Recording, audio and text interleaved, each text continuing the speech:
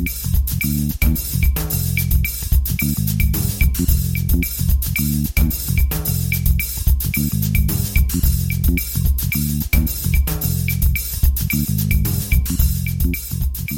hey everybody, welcome to episode 314 of the More Than Just Code podcast. My name is Tim Mitchell and I am in Toronto, Ontario, and I'm joined once again by Jaime Lopez Jr. in Seattle, Washington. How's it going? We have Mark Rubin on the line in San Jose, California. Oh. Alrighty then. Yeah, so we're digging. Some quick fact check here, just one of them actually, that we were talking about Apple stock in the after show last week, and we were discussing, what was it, Berkshire Hathaway has never split their stocks.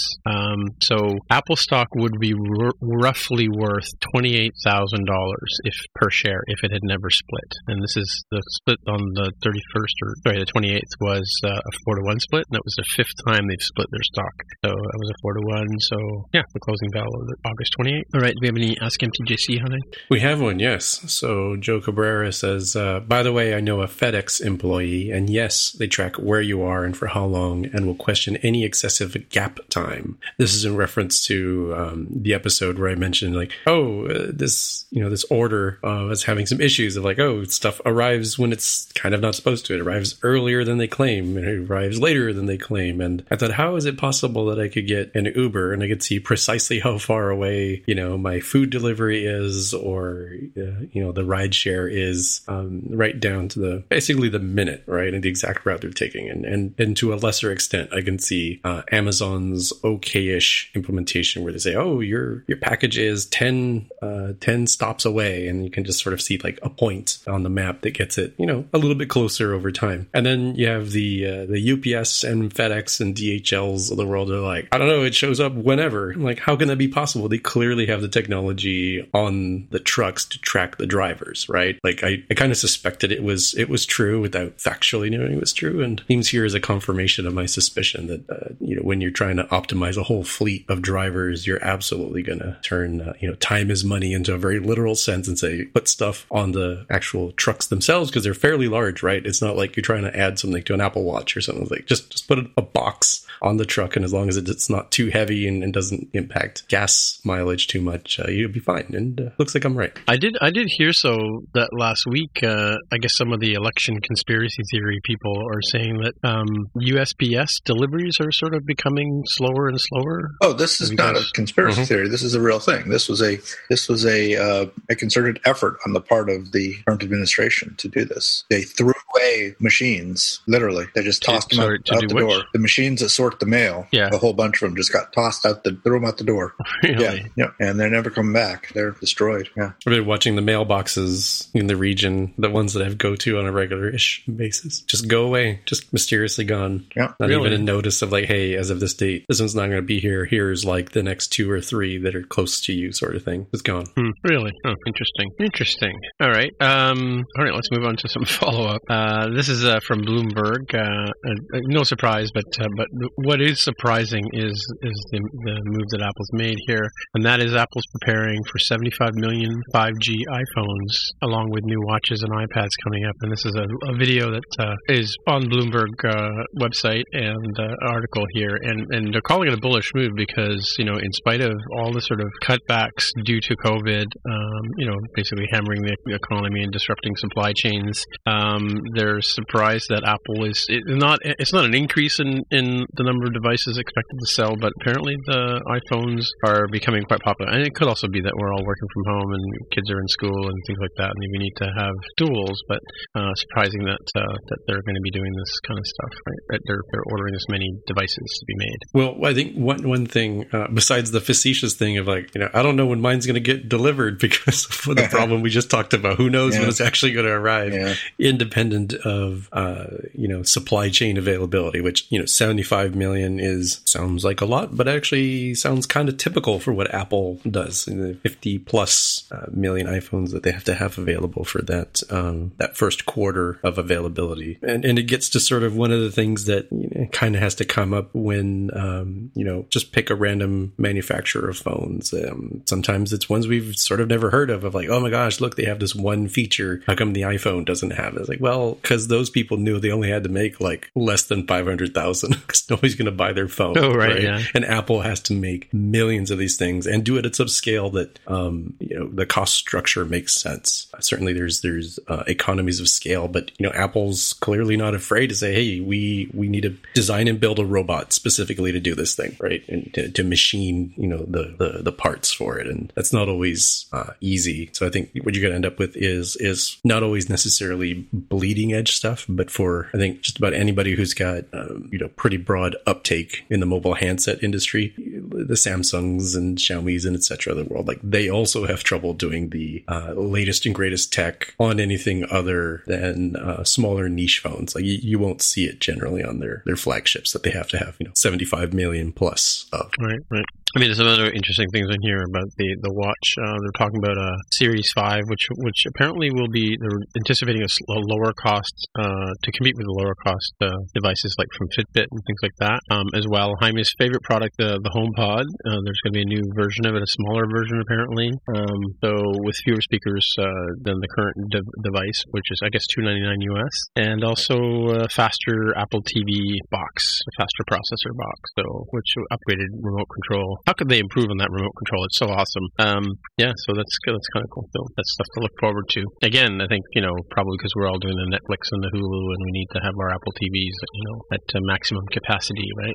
Mm-hmm. And did you say a 5 watt? I thought it would be 6, because I think I have a 3. The 4 had the LTE, and then the 5 had the bigger typeface, or not typeface, no, watch face, right? I have a 4, I think. What do I have? But does yours have the bigger, not typeface? Yeah, mine has face? the bigger face. Yeah. Oh, and, so I'm not that far behind on my watch then. Yeah, no, but the bigger face, but I think the LTE came out the year before I got mine. So am I on a 5?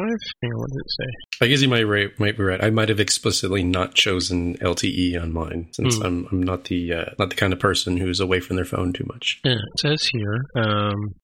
Successor to the Series 5 and a replacement for the Series 3. Ernest, do they still sell Series 3 watches? I guess they must do, right? I think they keep them as the more modest price costs. Okay, ones, yeah. It's like conscientious, like, I don't know if I'll do it for, what do they run, like $349, $399 for the flagship model of the watch, and $199 or $179 is kind of a nice, like, all right, it's not quite stocking stuffer, but it's when you'll take a stab at. It's a lower investment. Yeah, all right. So I think you're up next with not much in the FU this week, eh? Weird. Not that much to follow up. Although this could have arguably been follow up, right? Because we have heard about the fact that the App Store would have an appeals process for challenging not only decisions but challenging guidelines as well, and that's what this very article is about. That it's now available. So we have the Verge article linked here for those of you driving at home, and we also have the follow up to the follow up, which is the app review process updates from the news and updates section of the Apple developer site. Right. Yeah, I'm kind of curious on the suggesting changes to the guidelines. I kind of wonder how Apple is going to throttle that in any way,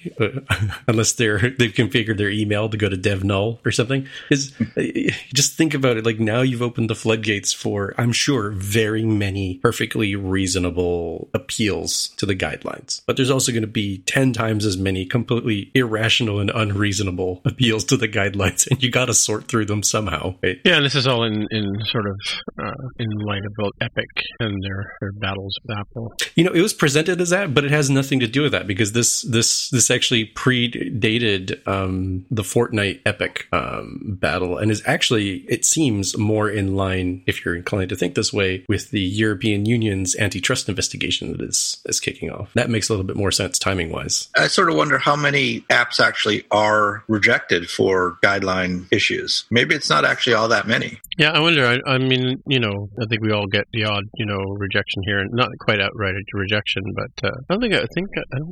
The only time I ever got rejected on an app, or not me directly, but was when the videos first came out. They didn't like the video we had produced, right? So we ended up just pulling the video altogether. Yeah, it'd be interesting to see what happened to this, if people will actually appeal. But yeah, I mean, I kind of don't see why you wouldn't if you thought it would give you an opportunity to get into the store. I could see that a lot of folks would be sort of incentivized to do somewhat riskier things, since the calculus has changed a little bit from Apple will absolutely not allow it in the store, and I might be able to convince them that this case makes sense. Yeah. Well, I mean, the whole mechanism of being able to suggest changes to the guidelines, that's kind of interesting too.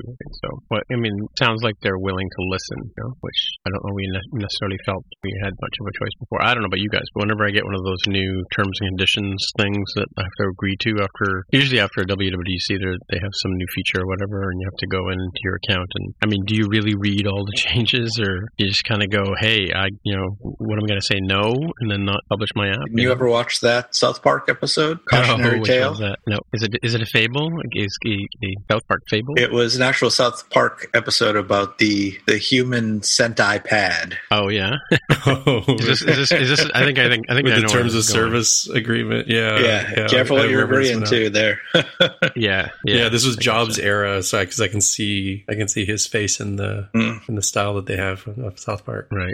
Okay. Fair enough. What's going on with the subscription offer codes, Jaime? Well, they will exist for auto renewable subscriptions. So later this year, apparently, customers on iOS 14 and iPadOS 14 can be offered special codes to get them, enticed into those auto renewable subscriptions. So I wasn't aware that wasn't available. I knew that you could do redemption codes, for paid apps, and I thought they'd done something similar for some level of subscriptions, but maybe there were differences. Do you guys know more of the details here on what wasn't possible and that is possible now? Yeah, I don't know. It's interesting, but because I was going to say, because there's a music publisher, like a music app publisher that I follow, and they've been dropping these limited time, get the app for like 99 cents or something ridiculous, but it's going to go up to like it was more like $10, so let's say $9, and it's going to go up to like $40 in a couple of months, kind of thing, right? So,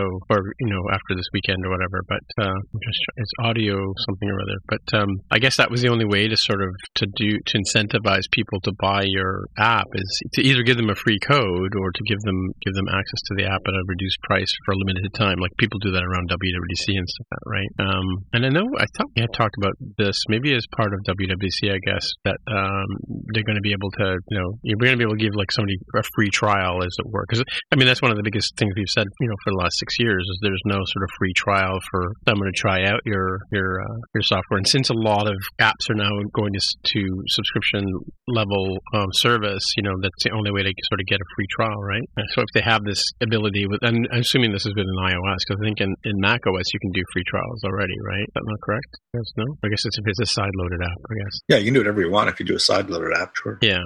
But obviously in iOS we don't have side loading, so it does say here that you can provide it at a discounted price or free with auto renewable. So yeah, and if anything was to sort of point towards, it's kind of time for there to be a little bit of competition, or I hesitantly say potentially regulation in the area of app stores. I think just how little care and attention is given to the App Store as a product is probably the biggest indicator that there's like not really a ton of incentive for Apple to improve it. I mean, look, how long have auto renewable subscriptions been a thing? And a couple of years. Yeah. I'm not going to say, how hard could it be, but how hard could it be to add free or discounted offer codes the same way that they've had offer codes for other things, right? Well, I mean, yeah, they have offer codes for apps, like if you want to send them to reviewers and things like that, you can give them a free redemption code, right? But obviously the renewable subscriptions, because it's renewable, you have to have at some point after 3 months it'll cost you blah blah blah. Like you see that a lot in other businesses around the world. Yeah, let's see how that plays out. I mean, like we were a little skeptical about auto renewing subscriptions from the get go, right? Other than like for magazines and things like that, right? But there've been some cases where using subscription pricing has been better for the developer than just plain sales, right? Because there's no other way to get a recurring recurring revenue that would support your future development, right? Or new features kind of stuff, right? Like if you're selling an app for $5, 1 year, then 5 years later, you're now losing money on that, on supporting that. And 5 years later, you're losing money the minute you sell that app. Yeah, that's true. That's what I'm saying. So like having a subscription model where you're making a little bit every day, as long as people are subscribing, you have some recurring revenue, right? Which is the goal at the end of the day. Again, you're back again, Jaime. Yeah, this one was extra special for you, Tim. So this article on Apple Insider is 12 years later, Apple is still trying to erase Mac.com email addresses. Mm-hmm. So for folks who are newer to the show, something that keeps coming up is Tim has a plethora of Apple-related accounts and addresses because he's been a longtime fan of the company, and usually, or I should say quite often, that ends up in a world of pain when new features come out that I don't see because I'm a relative new person on the bandwagon and have just the singular account. Tim, did you read this and get teary-eyed at some of the things? Do you still have some of these things that they're talking about? I do. I have them all. I have them all. I mean, I didn't realize, I was a .Mac user. In fact, I was telling Tammy this week that I was just looking for something searching for something in my phone, and I always thought the phone only kept a certain number of email messages, stored on the device, like a month or something like that. Because whenever I look at my main account, I only can go back so far unless I do a search, and then it goes and pulls the server and pulls them back. But I stumbled across my original welcome to .Mac email that I got from Apple, and it tells what my email address is, right? And it's dated July 16th, 2007. When I first got this, and that would have been around the time, I don't know, I forget what it was, maybe an iLife or something like that, or I think and I had, for a while there was sort of Apple had a photo service where you could upload pictures to it, and I think I had 4 or 5 pictures in there. I had to pull them out when they canceled that service as part of the Mobile Me thing, right? Mobile Me became iCloud after a while, but I didn't realize that. I mean, if I look at my phone, if I go to the settings, and I go to the my Apple ID, it shows me that I have the same characters before the dot or before the @ symbol, and then I have a .Mac, a .me or me.com, and I also have an iCloud. So I can use any one of those versions of that address or the top level domain name for the email server, and they'll all come to the same place, right? I only use this account for my iCloud, really. So because that's what it was initially. It was originally just the .me service or the Mobile Me service, which then became iCloud. And the challenge that you were talking about before was the fact that I have a different Apple ID that I use for iTunes because they weren't connected either, right? And that's where I get into the world of hurt whenever new things come out, because I still have 2 identities as far as Apple's concerned. In fact, so I have a family account, and my 2 my 2 Apple IDs are part of the same family, right? So that I can I can buy stuff and share it and not get blocked by Apple for this and that. But I didn't know that they were trying to get rid of these older addresses, right? I think having a .Mac address is now, or Mac.com address is a badge of honor, right? I know a few people who have them still, right? It's probably tricky. .me, but I don't have a .Mac. Right. Okay. Yeah. So you must have joined the Mobile Me generation, right? Yeah. Oh, sorry. I could imagine that there might be some technical challenges in how those various systems were architected, where it might make a little sense to migrate people over to the latest thing that they have, and maybe that's why they're just slowly try to squeeze them out. Well, I can tell you as a purveyor of domain names and various websites and things like that. I mean, I have a few. I have a couple. I probably have 3 or 4 actual sites that I do work on. I mean, besides my main business one, right? And I have I have one for this podcast, and I have one for Spotcast, and a few other things other ventures that I have. But then I'll also go in and register an email, and you can do what's called it's like an email alias, but it's called, I forget what it's called. I'm just drawing a blank on it. But I can register a domain name, and I can redirect it to my main email or my main domain, right? So if I was doing this, what I would do is I would move all the people over to it at iCloud account, right? iCloud.com, and then I would make the .me's and the .macs aliases to that account, right? That way, I can slowly over time get rid of the .macs, right? But I think what they're saying here, as long as we continue to use the .mac or Mac.com address, they have to continue to support it, right? So even though they're not giving out any new IDs with that, right? It's funny though, my email address is my .Mac email address is modeled on my eWorld address, which is even older, right? Back in the day, I used to have an eWorld address, and then it became an AOL address, and then that died a horrible death, right? I think. But yeah, weird. Like you'd think, like I think they were said here in the article that Microsoft at one point had the same problem with the Hotmail, right? Because they changed it to Outlook.com, I think. But I still know some people who go by the Hotmail handle, right? But I think that like what Microsoft would have done, I would think, is sometime they would say, okay, from now on, here's the date. You can no longer use the Hotmail domain, right? Rogers did the same thing. Rogers used to be at home.com, and they changed it to Rogers.com. And there was like a date where it was like a line in the sand. You had to start using the new format, or you just lost your communication. Right? Well, At Home was an early ISP. They merged with Excite way back when. Right, yeah. Excite. Yeah. That's another one too. So in Canada, Microsoft gobbled up Hotmail.com, or they merged with them or bought them or something like that. And Rogers had the At Home one. So maybe they were using At Home as the email provider, whereas yeah, maybe the Hotmail.com was the email provider for the other people, the other camp, the Bell. Like we have Bell here in Canada, and we have Rogers. And I think that the Hotmail was definitely because there was a time there when Bell had a sort of, they were originally called Simpatico.com or Simpatico.ca when they first started up. Now it's I think that Bell.com is where that email has gone to. Because believe it or not, I also have an email address over there too.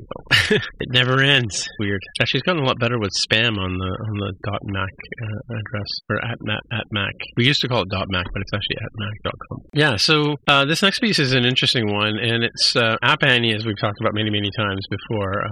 I use them. I think Mark uses them for statistics on our app. I used to, haven't in a long time, but I used to. Yeah, I'm not a paid member. I'm a free member, but I do occasionally go in and check things out. But so there's an interesting thing coming, as we've talked about in iOS 14, and that is that how advertisers reach out to you is going to be a bit problematic. And in the world of gaming, which is sort of Jaime's specialty, I think, right? There, you can say I make game apps, but then the next question is, well, what kind of game apps do you make, right? And if you're a gamer at all, or you know anything about gaming, I'm looking at this pie chart right now, where you've got in the center is casual gaming, and then around the clock they've got arcade, hyper casual, idle, kids, lifestyle, party, puzzle, racing, simulation, and sports. What App Annie's done is they created a taxonomy of games, of game types, right? So that advertisers will at least have some handle or some sort of way of getting a hold of you. Because under simulation you've got time management, Tamagotchi, sandbox, other simulations, management, love, life, crafting, builder, or breeding. And then there's like under racing, there's all kinds of different racing games and things like that, right? So they've created this taxonomy to basically give, advertisers a way to figure out which market or which demographic of games you are in, if I can call it that. Taxonomy, I guess. Like further down the way, there's the gaming IQ, there's the core gaming, casual gaming, and casino gaming, obviously, too. That's another one, another category of gaming that we have some experience with here. It's kind of interesting how fine-grained these get. And as I look at them, some of them sort of fall into what are the mechanics, right? Like kart racing versus drift racing versus drag racing, right? Those are all types of racing, but the mechanics change a bit depending. There's some where it's not really mechanics. It is more akin to like film genre, where like Room Escape and Chinese Card and Match 3 don't really share anything mechanically, but they're all considered of the puzzle type. Well, then there's a whole sort of kids area too, with coloring or educational, or what they call other kids. Arcade games is another one where you have platformers and runners and shooters. A lot of different ways they can slice up gaming, right? Like, like suppose your friend wrote a book on gaming. Like, wouldn't you want to know what kind of gaming they're going to be writing about? No? Like, is it a first-person shooter? Is it that's what Fortnite's all about? Like, you land in an environment and you just have to survive, sort of thing. That has a name. What is that? First-person shooter or something like that? What do they call that? So, last one to survive, like a Fortnite or PUBG sort of one. The battle royale is the mechanic there. And the genre, it kind of describes both. Yeah, they've got, so here on this game IQ, they've got like action, strategy, simulation, RPG, racing, sports, and shooter. That's on the one side. Yeah, it's a lot of different ways to slice it up. Oh, so yeah, they're saying that game developers will benefit from the pre-built classifications that guide their development and the kind of marketing they need to do as well, right? Yeah, like as I mentioned, the various puzzle types don't really have anything to do with each other, as far as I can tell. And so it would be useful to see, okay, well, beyond just puzzle as a category, what specifically is doing well? Is it the click and find items sort of games? Is it the Chinese cards? I'm not sure what that is. I don't know if it's like a solitaire type equivalent. Well, it's like Mahjong, where you've got the matching tiles and stuff like that, I would think. I don't think of those as cards, but yeah, I guess it could be like a Shanghai or Mahjong sort of one. Well, Mark used to do the Chinese poker, right? Is that anything different? Or? Well, that was a game that was loosely played with a standard deck, related. It's played with standard deck. It was loosely related to poker, but it wasn't actually a poker game. Just used poker hands, where you would have to sort your cards into different poker hands and then show them down against the other players. So that I suppose that might be what they're talking about. It's a pretty popular game. Right. Yeah, don't know for sure though. Well, let's see. Well, it's going to be interesting to see what happens when that iOS 14 prompt starts hitting people's phones, and people find out what app developers are doing. Next one is an article on Ars Technica about Apple's notarization system. Some security researchers were able to trick the notarization system for macOS to approve something that was actually malware. I think in this case they made it appear as if it was like an Adobe Flash update of all things, right? Like the thing that we're all hoping would die.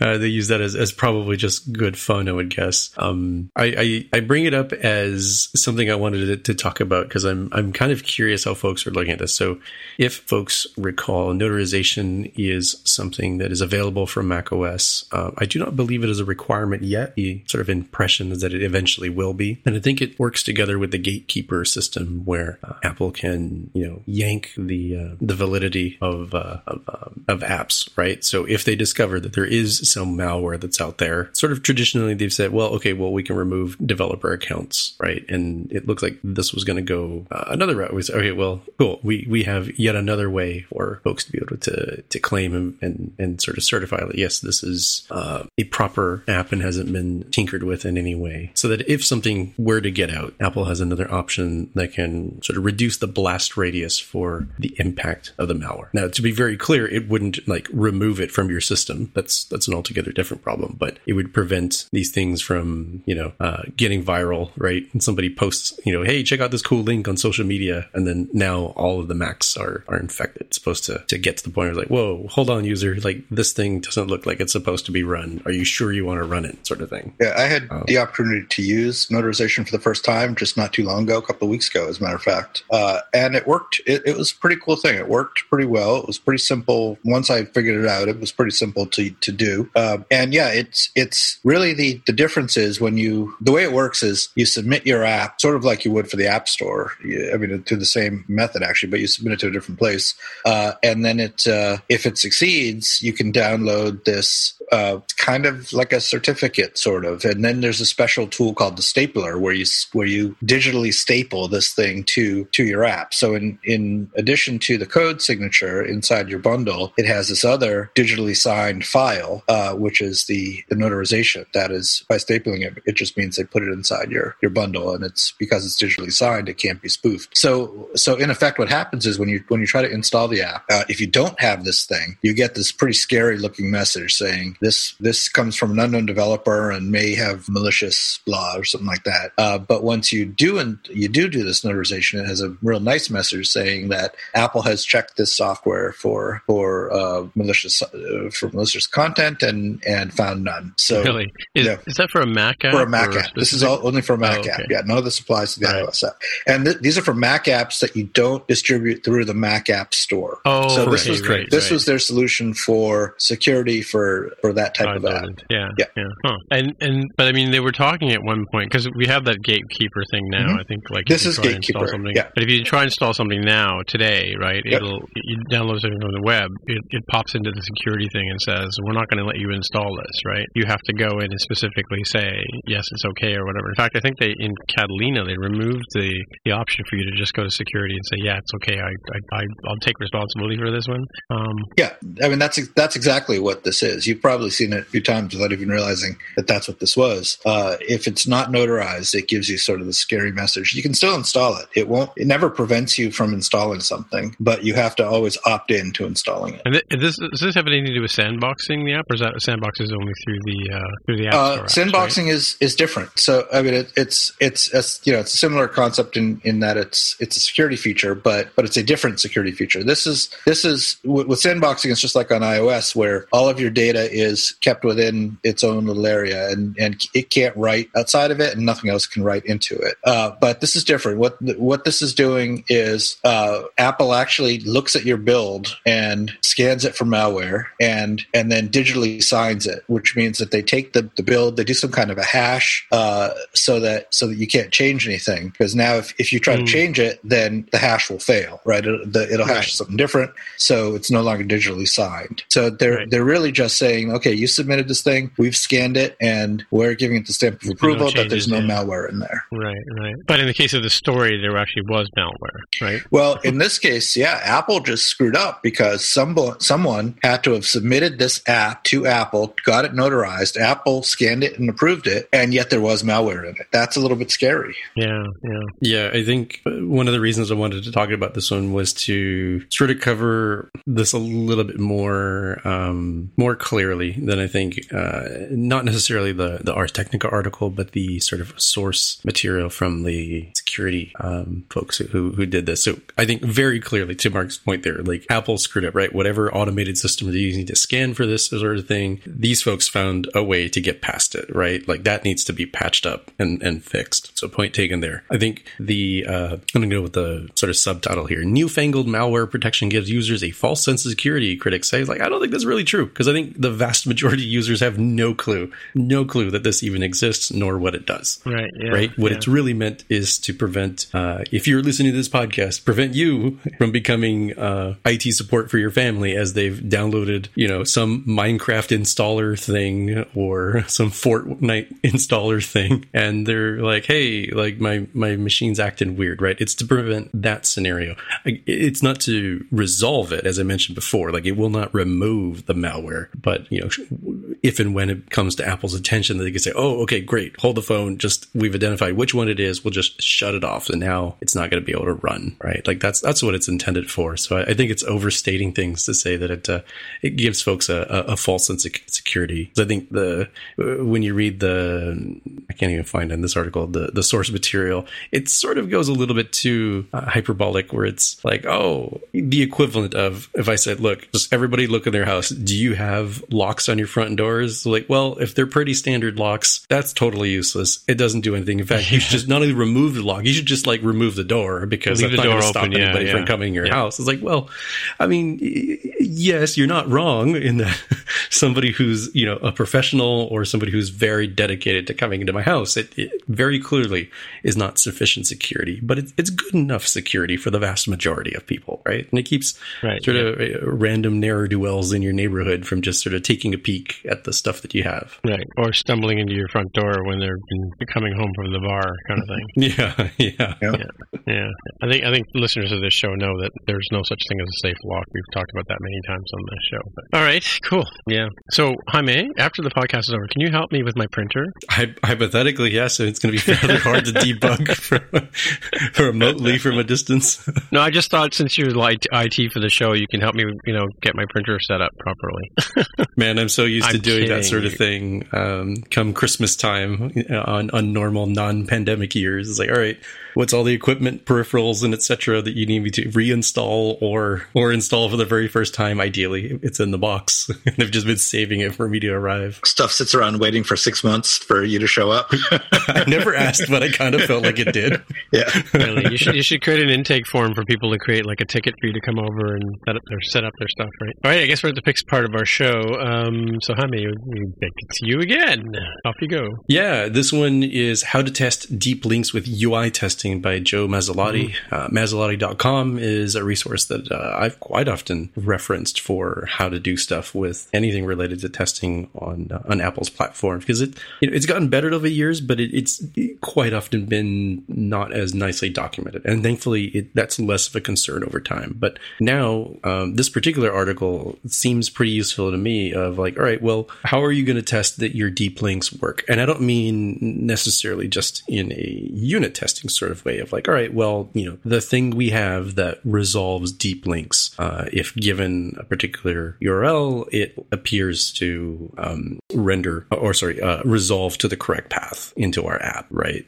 That's good. And I think you absolutely need that. But sometimes it's still pretty nice to have, I need to like actually show that if somebody was to, click this magic link on our blog or website or push notification or whatever, like I want to be able to know for sure that it will actually fire up the correct path in the app. And UI testing as an integration test is pretty useful for that. And sometimes I've run across bugs that like, oh, didn't realize there was something subtle in the setup and the interaction with the way we handle deep links that can trigger a bug. In this case, he uses a third-party library, an HTTP server, a tiny HTTP server called Swifter. Written in Swift, yeah.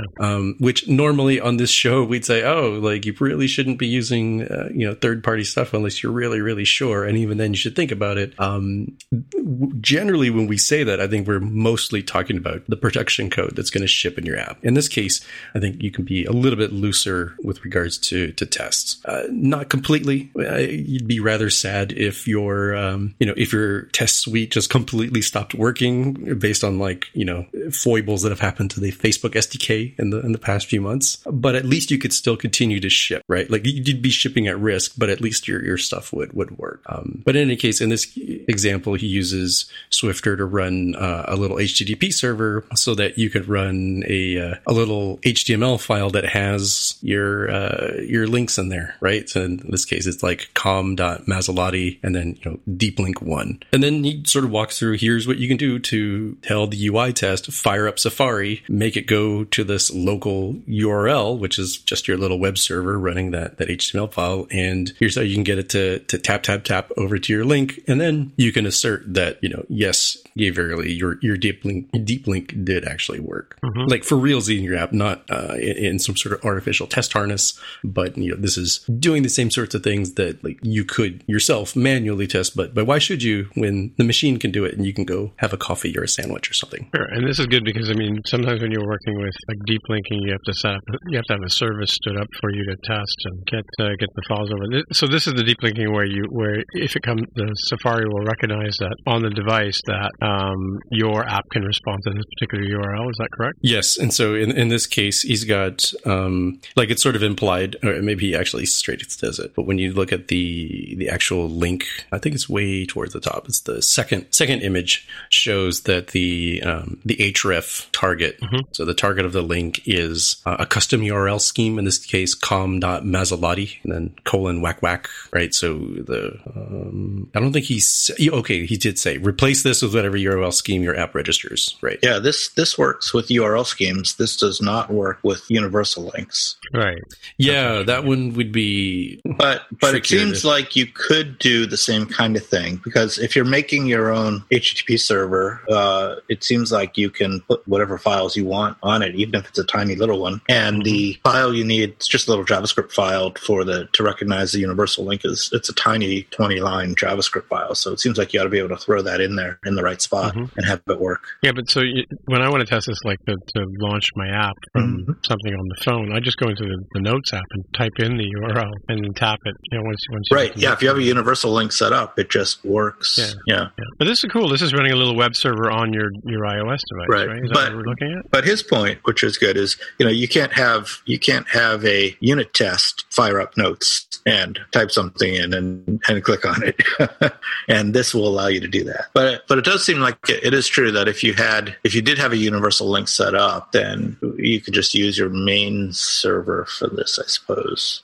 Yeah, I'm not sure. I've never run automated tests of any sort on the Universal App Link stuff, so I really don't have a good idea of how that stuff is tested in any automated way. Universal links require that you have an app association file at the root level of your server, or inside a .well-known folder, right? So that's a different story, right? Right, but that's all server-side stuff. So the technique that he's talking about seems like it ought to work in that case as well. I was just thinking the same thing.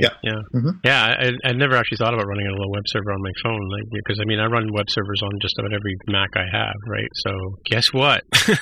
Wait, he's not running the web server on his phone, is he? He's running it's this little tiny this Swiffer thing is running on his phone, right? It's running on whatever device is running the tests. So that answer sort of varies. But it's running a little embedded server. So way down at the bottom in his XC test case, he's got a test deep link via Safari, that launches the app, starts up the server, and then it goes through telling XCUI application to start, find this app called Safari, tap it, or I should say launch it, and then wait a little bit so it does its thing. Yeah, serve up a page you can tap, right? Right, and then he knows the structure of his page, so he's able to simulate taps on what's going on there. So in his test, is he doing a setup and then is he taking it down? Does he ever kill the server? It's interesting that he's firing up the server, or are you saying the server is already running? Oh, I mean, this example that he uses, I don't know that. I think he's doing it for clarity. Oh, he's got try server start 8080. There's the port. So he must be using that to start the Swiffer. Yeah. So Swifter looks like it is. I'm looking at the source code right now on GitHub. Yeah, it's available for all it's OS 10, it's iOS, it's tvOS. Mm-hmm. So he could run a web server on your tvOS. That's ridiculous. Yeah, that's kind of an interesting thing. Considering you can't open a browser on your tvOS, but I guess you could run a web server on your tvOS. That's kind of funny. Yeah. Where did you see it was available for all the platforms? I mean, the fact that it runs in Swift is cool. I just looked at, if you click on the Swifter link in the article, it takes you to the GitHub site. Right? Yeah, and you can, if you just look in the Xcode directory, there's all these different builds. Nice. Mm-hmm. Cool, because I'll be running WordPress on my phone legitimately. Or maybe not. I have to figure out how to run MySQL on it as well. Anywho, that's cool. All right. So, we were talking about the watch earlier being something for use for workouts, and I don't know about you guys, but so I walk my dog every day, right? But, I find, tapping if I was walking home from work, I might remember to go in and turn on my workout and tap the workout that I'm, doing an hour-long walk or whatever. But 9 times out of 10, I forget to bother turning on the walk thing. And I do know that, it does record your steps, but it doesn't record the fact that you're outside and, because there's all those other health-related things that happen when you're exercising in the house or out of the house or whatever. So one of my sort of things that's been bugging me, and Carol goes swimming every day, and so she's finally got waterproof headphones so she can listen to her music on her while she's swimming, and she's also got her Apple Watch and she puts it onto swim mode, and she starts a swim workout, and then she puts it into swim mode and then does her thing and whatever. But so this is a post that was very timely for me. It just popped up on iMore in their Twitter page. I don't know if this is from this week. Let me just have a quick look. But this is how to manually add a workout data to your health app if you missed it, right? So yeah, this is from September 1st, 2020 by Christine Chang. So it's very simple. You just, you open up the health app, go to search, type in workouts in the search thing, click the plus, which is add data in the corner, enter an activity type. So you'd add workout, or for stretching, or you're running, or you're doing pole vaulting, whatever it is you're doing.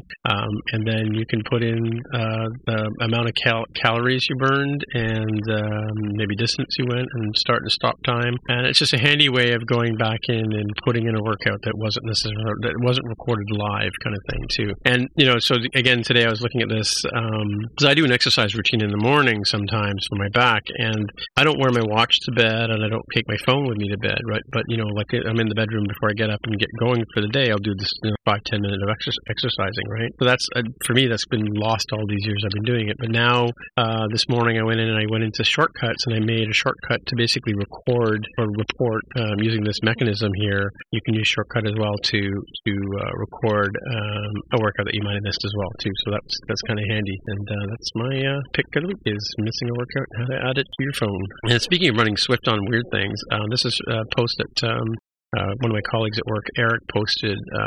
He's big into sort of like, devices and gadgets and things like that. And this is sort of a Arduino board type thing that runs.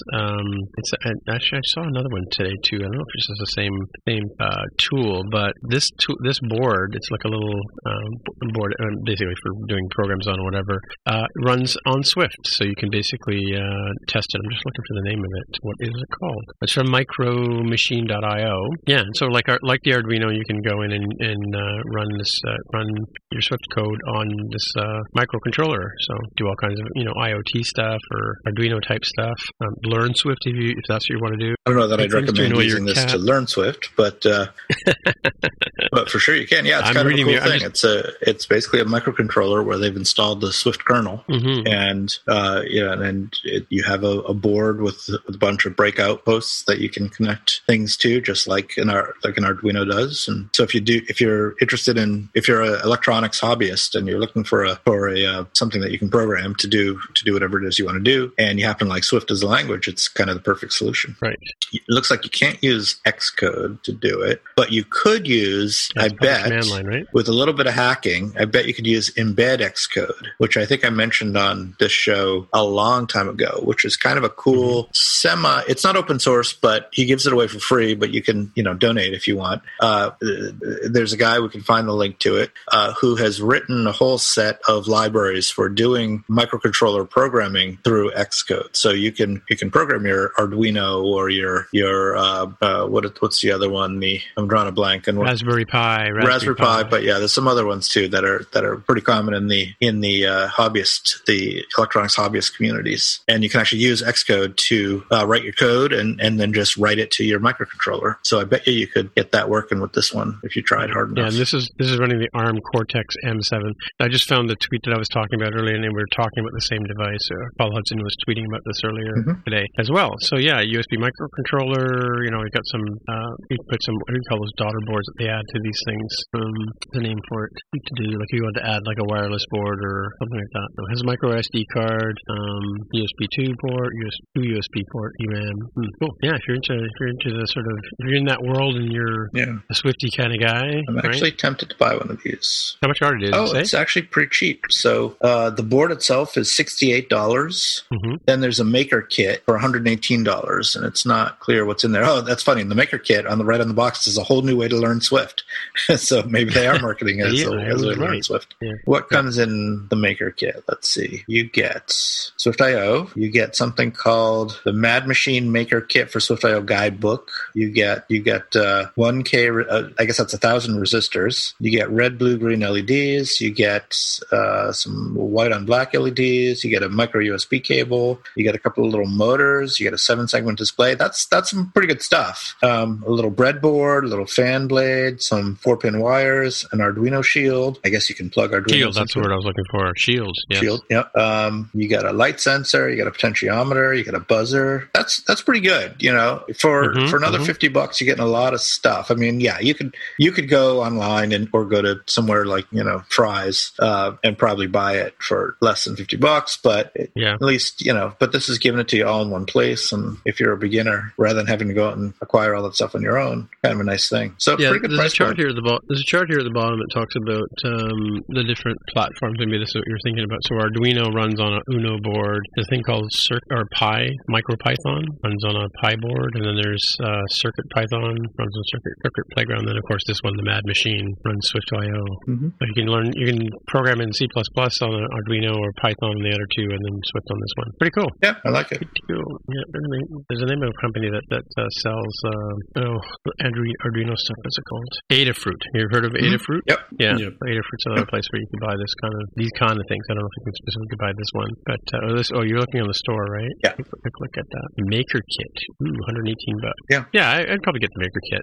Yeah. I have an Arduino kit already. Carol bought one. Yeah, and like I said, it's the parts that you're getting. You could probably get them for $20, not $50. Yeah. But that would require going to the store and gathering up all the parts, or ordering them online, or something like that. So, for a beginner, it's probably a pretty good deal. Maybe not $20 because there's some motors in there. Those cost a little bit. Yeah. Yeah, that's pretty cool. Mm-hmm. I mean, like I said, I have some Arduino starter kits like the same sort of deal where you can learn how to make things go beep and flash and bing and whatever. Mm-hmm. All right, my last pick here is a really interesting one, and this is we've talked about DuckDuckGo in the past, and I don't know if you guys know, but I've switched everything that I can get my hands on over to DuckDuckGo. There's a few Macs here that I noticed are still using Google, but because I just don't want to be tracked and all that kind of stuff.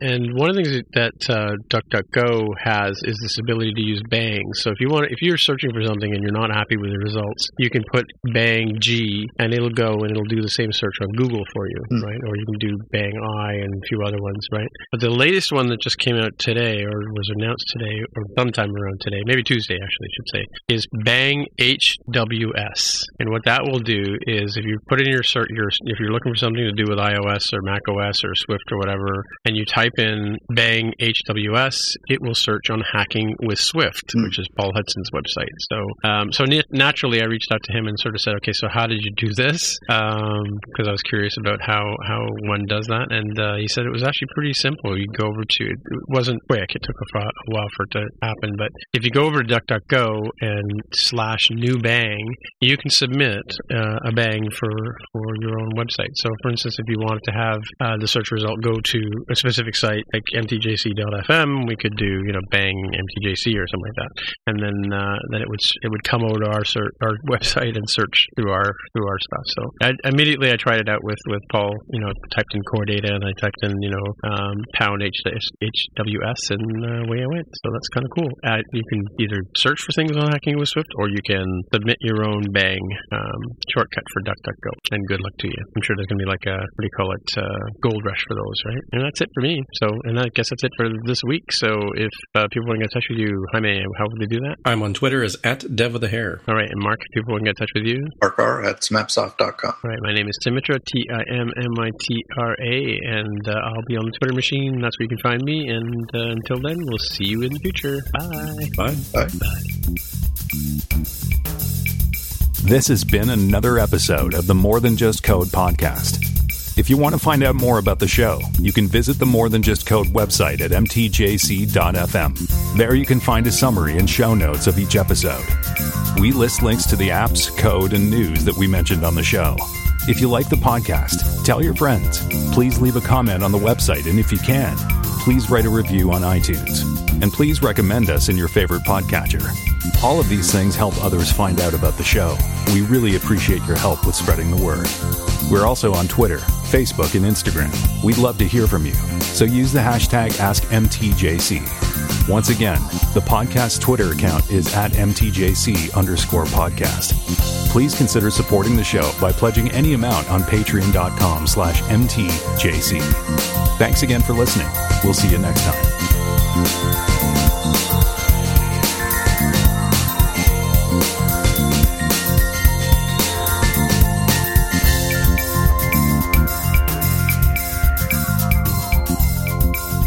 So what else is going on? Are you guys on mute today, or what's going on? No, I'm looking at the DuckDuckGo Bang list. Oh. Little pro tips. Yeah, there's a very much not safe for work. Oh my gosh, who is it? I can't remember if it was Nicki Minaj or Cardi B. One of them came out with a music video called WAP, which stands for some stuff that's not safe for work. And somebody tweeted out this meme that was like, IT pros crying themselves that they try to search for wireless access points and they can't get what they want. And I'm like, yeah, we probably kind of need a little bit of extra care there. Wait, WAP? I'm going to look it up and see what it stands for. I'm going to have to look that up. So while we're just following up here, I did find that on the DuckDuckGo site there's a say hello to Bangs page, and so for instance, oh, I see. Okay. Bang A will get you Amazon. Bang W will get you Wikipedia. Bang Y will get you Yelp. Bang E will get you eBay. T will get you Twitter. R will get you Reddit, and so on and so forth. And of course, HWS will get you Hacking with Swift. Oh, they've got 13,000 Bang. So you better get your Bang in there quick if you're going to, right? So I wonder what Bang M does. Can we grab Bang M? We could grab TJC. And to follow up, it was Cardi B. I looked it up to see who it was. Cardi B's got the WAP music video that makes it very difficult to look for the sort of older school WAP of wireless access point. Be very careful at work. It looks like Bang FM is available, maybe. Oh no, that's FileMaster. Pooh. What else can we try? Let's try Bang MTJC. What do you think? Should we apply for it? I mean, that would make a lot of sense if people want to use something easy. They want to search and find your stuff. What does MTJC stand for in the dictionary? In the free dictionary, it stands for Maine Township Jewish Congregation. Interesting. We better grab that one, eh? I saw the T-shirt link. Sorry, completely changing topics. I saw the T-shirt link. Yeah. I really wish Teespring had longer cycles for that. I think there's only like a day left, so it's really hard to bring up on the show, knowing that the flow time means that they're not going to see it. More of a first world problem. Oh, different colors. What color? Is there a Stack Overflow? Like an SO? I guess you don't really need it because pretty much anything you search for tech related goes to Stack Overflow by default. But there would be a good one if they had it that would take you directly to the Apple developer docs. Right. But I don't see one. I see 4 for Splunk. Kind of Splunk already? Yeah, there's apps.splunk.com, which is Bang apps.splunk. Then there's Bang Splunk. Then there's Bang Splunk Base, which is our database of support question. Right. 3. Now, where was the other one? I saw a 4th one somewhere. Oh, Splunk Answers is Bang ANS.splunk. Oh, there's also Bang Answers.splunk. So someone clearly. Oh, there's also Bang Blogs.splunk. Splunk is like the main user of this service, apparently. That's cool. I like that. Cool. There's Bang Wiki.splunk, Bang Dev.splunk. It's all over the place. All right, just ordered my merch. So I got myself one coming September 18th to the 22nd. For the T-shirt? What color is it? Purple something? You got a purple one? I put red in there. I thought you wanted red. Oh, well, thank you. I was just looking at the colors and said, okay, I know I have gray, red, blue, and green. I was like, I don't think I have a purple one. So I changed to a different color. Okay, right. What's the actual royal link? blue Is it one? the link that was in the Slack the last channel? one I put in. Yeah, the Friends of the Show channel. Purple Rush is what it calls it. Somebody, I can't remember. Oh, it was the guy from Microsoft wanted a purple one back in the day. He doesn't work for Microsoft. I want to make sure this is not the one that takes me to the UK site like that last time. That was probably a couple times ago. Oh yeah, that's something to be careful on. All right, what do we got? We got navy, we got green, we got red, we got bright blue, we got purple. Kind of like the navy, but the one I got's a navy. Yeah, I was thinking ahead for a future post-pandemic world where we can be at conferences and stuff, and this gives me, I think, a full week worth of MTJC shirts now. Oh, you just completely always be closing, right? ABCs, always be closing. Yeah, so I would have the blue, I'd have the red, I'd have the green, I'd have the gray, and then the purple. Yeah, I'd have 5 days. So in 2 more years, and assuming I don't, destroy any of these just through normal wear and tear, I'll also have travel days or conferences too. So looking ahead to 2022, completing this whole thing. All right, I'm going to order the green. What's on the back? Anything? Oh yeah, there it is. And let's see. Do these run big or small? Do you know? They've got the sizing on the details. It shows you the actual inches. So I prefer a double XL, but I can wear an XL from these guys. Yeah. These are the same people we've had before. So I could probably get away with a large, but I'll go for an XL because I tend to like them big. I like when they show the sort of sizing information in inches, so that I can just find a T-shirt that I like the fit of, and then go measure that and see which one lines up with their. Where does it say that in this? Does it? Did you say it does? Let me grab the link. Doesn't seem to on mine. What did I do with the dang link? Oh, and start designing maybe. Show more details underneath the description. There's a little like light blue. Oh, how about show more that? details of carrot, and then it gives you the different sizes. But inches it's in and centimeters. What are they talking? Oh. Inches is the other one, but yes, you could use centimeters. Inches. Centimeters. Oh man, that's funny. All right, add to cart. Oh, it's only available till tomorrow? No, it's not true. I don't know why they did that. I think it auto renews, but it's funny because like previously they let you choose the campaign length, but for some reason it would only let me put in. It didn't let me choose, right? So I even went back in and tried to do it again just to see, right? And I couldn't add it to our store, which I find really annoying. So I don't know. I can use Apple Pay. Can you? Well, it says I can, but But Yeah. I never believe that until I confirm it, because a lot of websites say you can, and then it just flat out doesn't work. Yeah. So Look at that, I let's got three. I have three orders already. Woo. I Nice. clicked my buy with Apple Pay and nothing happened. Really? Try that again. How lame is that? Great products. Set up a store. Oh, okay. Here we go. Now it's working. All right. Double pay. Double click. Processing payment. Seems to have worked. Cool. Sign up to track my order. Do I care about tracking my order? I don't want to sign up. What? I can do like an email message, you guys. Say something nice to your buyers. Integrations. YouTube So Tim, I never got those masks. They never showed up. never showed up, eh? Huh. This is what we were talking about Oh, earlier sure. about the mail. You know. Yeah. No, I wonder if Carol might have 4 units sold. Look at that. Well, 2 of them were Jaime and myself. Yeah, I know that. One boosted network. What the hell is that? $4. Yeah, we've had 4 orders of this new shirt. Who were the other 2 from? Did you say? I don't know if it shows me who bought them. Let's see. Oh, it's probably, but boosted network probably means that it's advertised on some page somewhere, and somebody just bought it because of the slogan, I guess. Which is fine. You know, we don't care as long as it gets the word out. So, here we go. I've got 1 order of Kelly Green. That was from last night. Teespring's And I've got- Boosted Network. It's a Oh, so Teespring thing. you just bought a Kelly Green one, right? I did. So somebody bought one, a navy one yesterday. I assume it was one of the guys on the. And somebody bought a red one. Is that you, Jaime? No, you bought the purple Yeah, I one. bought Purple Rush. Does it give you regions? Because we suspect that you get one from the UK and one from Australia. No, it says yours was on the source was boosted. So I don't know how you managed. So to get there. I'm looking at it right now. Boosted Network is a Teespring thing. Yeah, so it shows the Purple Rush one that Jaime just bought at 10:56 p.m. my time, which is that's right. Oh, that's weird because I'm pretty sure I clicked the direct link without any. Yeah. Well, they stole $5 from me, the bastards. $5.54. I got ripped off. Doesn't matter. I mean, the URL was before it redirects was teespring.com shop 2020 MTJC t-shirt. And then after you hit that URL, it redirects you to a PID equals 46 in this case and CID equals 2745. I don't think that counts as boosted. We didn't get it from more products from Washington State you might like. I don't know.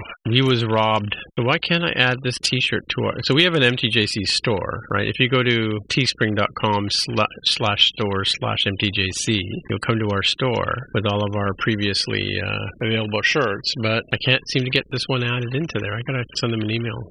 But they're all about selling the merch now, right? These guys, right? The Teespring? Yeah. They're not just selling t-shirts anymore. They're selling all kinds of stuff. You got to diversify that business. Pricing. Teespring is free. No, it's not. You guys lie. What used to happen was when I put up the MTJC one last year with the, what did I say, the one about the t-shirt thing where all I got was a lousy t-shirt. They took it down for copyright infringement. Well, the good thing is that shouldn't there happen now. this time. I know it's up there now. I argued about it and got them to reinstate Wait, what is the NAFTA edition? printed in the UK, or sorry, I forget which one. So they used to have now they have a global store where they'll print it. Like if you order it in the UK or order it in the EU, they print it in the EU, right? And they ship it from there. So the shipping, because it used to be if somebody wanted to buy one of our T-shirts, they would charge them like $20 for shipping to come from the United States, right? And I have no idea what quality shirts take. So Jaime, when you're over there meeting these guys, you got to feel the fabric and check out the quality of the shirt. Hello, friend of the show. Allow me to invade your personal space. Your shirt. Grope you to me. Let me touch. Yeah, No, I'm touching the fabric. Yeah. I entered the Google I/O lottery, and all I got was this lousy T-shirt. Yeah. Well, so somebody said to me they would buy the shirt for our podcast if we mentioned Google, if it was Google. So I wrote I made up a shirt for the guy. Did he buy it? Never did buy he it. never bought it. Yeah. No. Typical Google user. Yeah, That's why they never canceled used it. the conference, because they knew. I mean, look at it. Like from a dollar value standpoint, when you compare Google I/O to WWDC, like WWDC is way overpriced, right? If you're looking at purely from a cynical dollar standpoint, it's almost twice as expensive, and you don't get anything other than a jacket or pins or something. And Google I/O was like, oh, here's this free phone, here's this free watch that you're not going to use, you're just going to go resell it on eBay. But that lowers your effective cost of attending the conference, right? So it's probably effectively $300 to attend Google I/O. And that apparently wasn't worth Google's time, and they just canceled it when the pandemic scuttled their plans. And it's very different for Apple, right? Like, it's clearly a much more valuable conference for Apple than Google I/O is for Google. So yes, it does make sense that the guy who said he'd buy a shirt didn't, because we knew he wasn't. If he had money, he'd be on iPhone. Yeah, he was actually an iOS developer at the time. So we had an EU edition at one point too. We had the tour T-shirt, yeah, the World Tour here. Yeah, the NAFTA edition, Mark. I named it after when Mr. Trump started making trouble for us, right? What? Say it again. Oh, the NAFTA edition. The NAFTA edition. Yeah, I see. It just means it's printed in North America. Mm-hmm. Huh? How do I get these guys to? Where's this? Like, I still haven't found support from these guys. Weird, eh? Support is a cost, Tim. It doesn't drive top line. It only affects bottom line. Right. That's why when you're having internet troubles and like, oh, this video isn't working too good. It's coming in all pixelated. Oh, look at this 4K HDR ad coming out for Wells Fargo or Huggies or Coca-Cola. Perfect sound quality. They put their engineering dollars where they make money. So this will come up in tomorrow's podcast thing, but man, I have feels regarding Chadwick Boseman more than just star cut down in their prime. I'm like, dude, you do the math. He died at 43 and had cancer for 4 years that he was battling. It's like he had that at 39. Oh my God, I'm 39 as well. I'm like, oh crap. Welcome to that phase of your life, Jaime. Yeah. Or you mean people are dying all around you, sort of thing? I mean, people younger than you are dying. Yeah, I'm like, oh man, that's wild. Yeah, I've already had that phase of like everybody's getting married, everybody's having kids. Mm-hmm. I guess people retiring is the next one. Oh yeah, a buddy of mine's already retired. He retired like a few years ago. He's the guy that went and worked for the post office the whole time. Okay. Yeah, a couple of people I went to college with have died already. Really? Yep. This coming Monday is Labor Day, United States. That's a national holiday, so it's a long weekend for us. And I'm taking Friday off of work, so it'll be a 4-day weekend for me. That'll be nice. Relax a bit. Yeah. I'm thinking about taking an extra day too.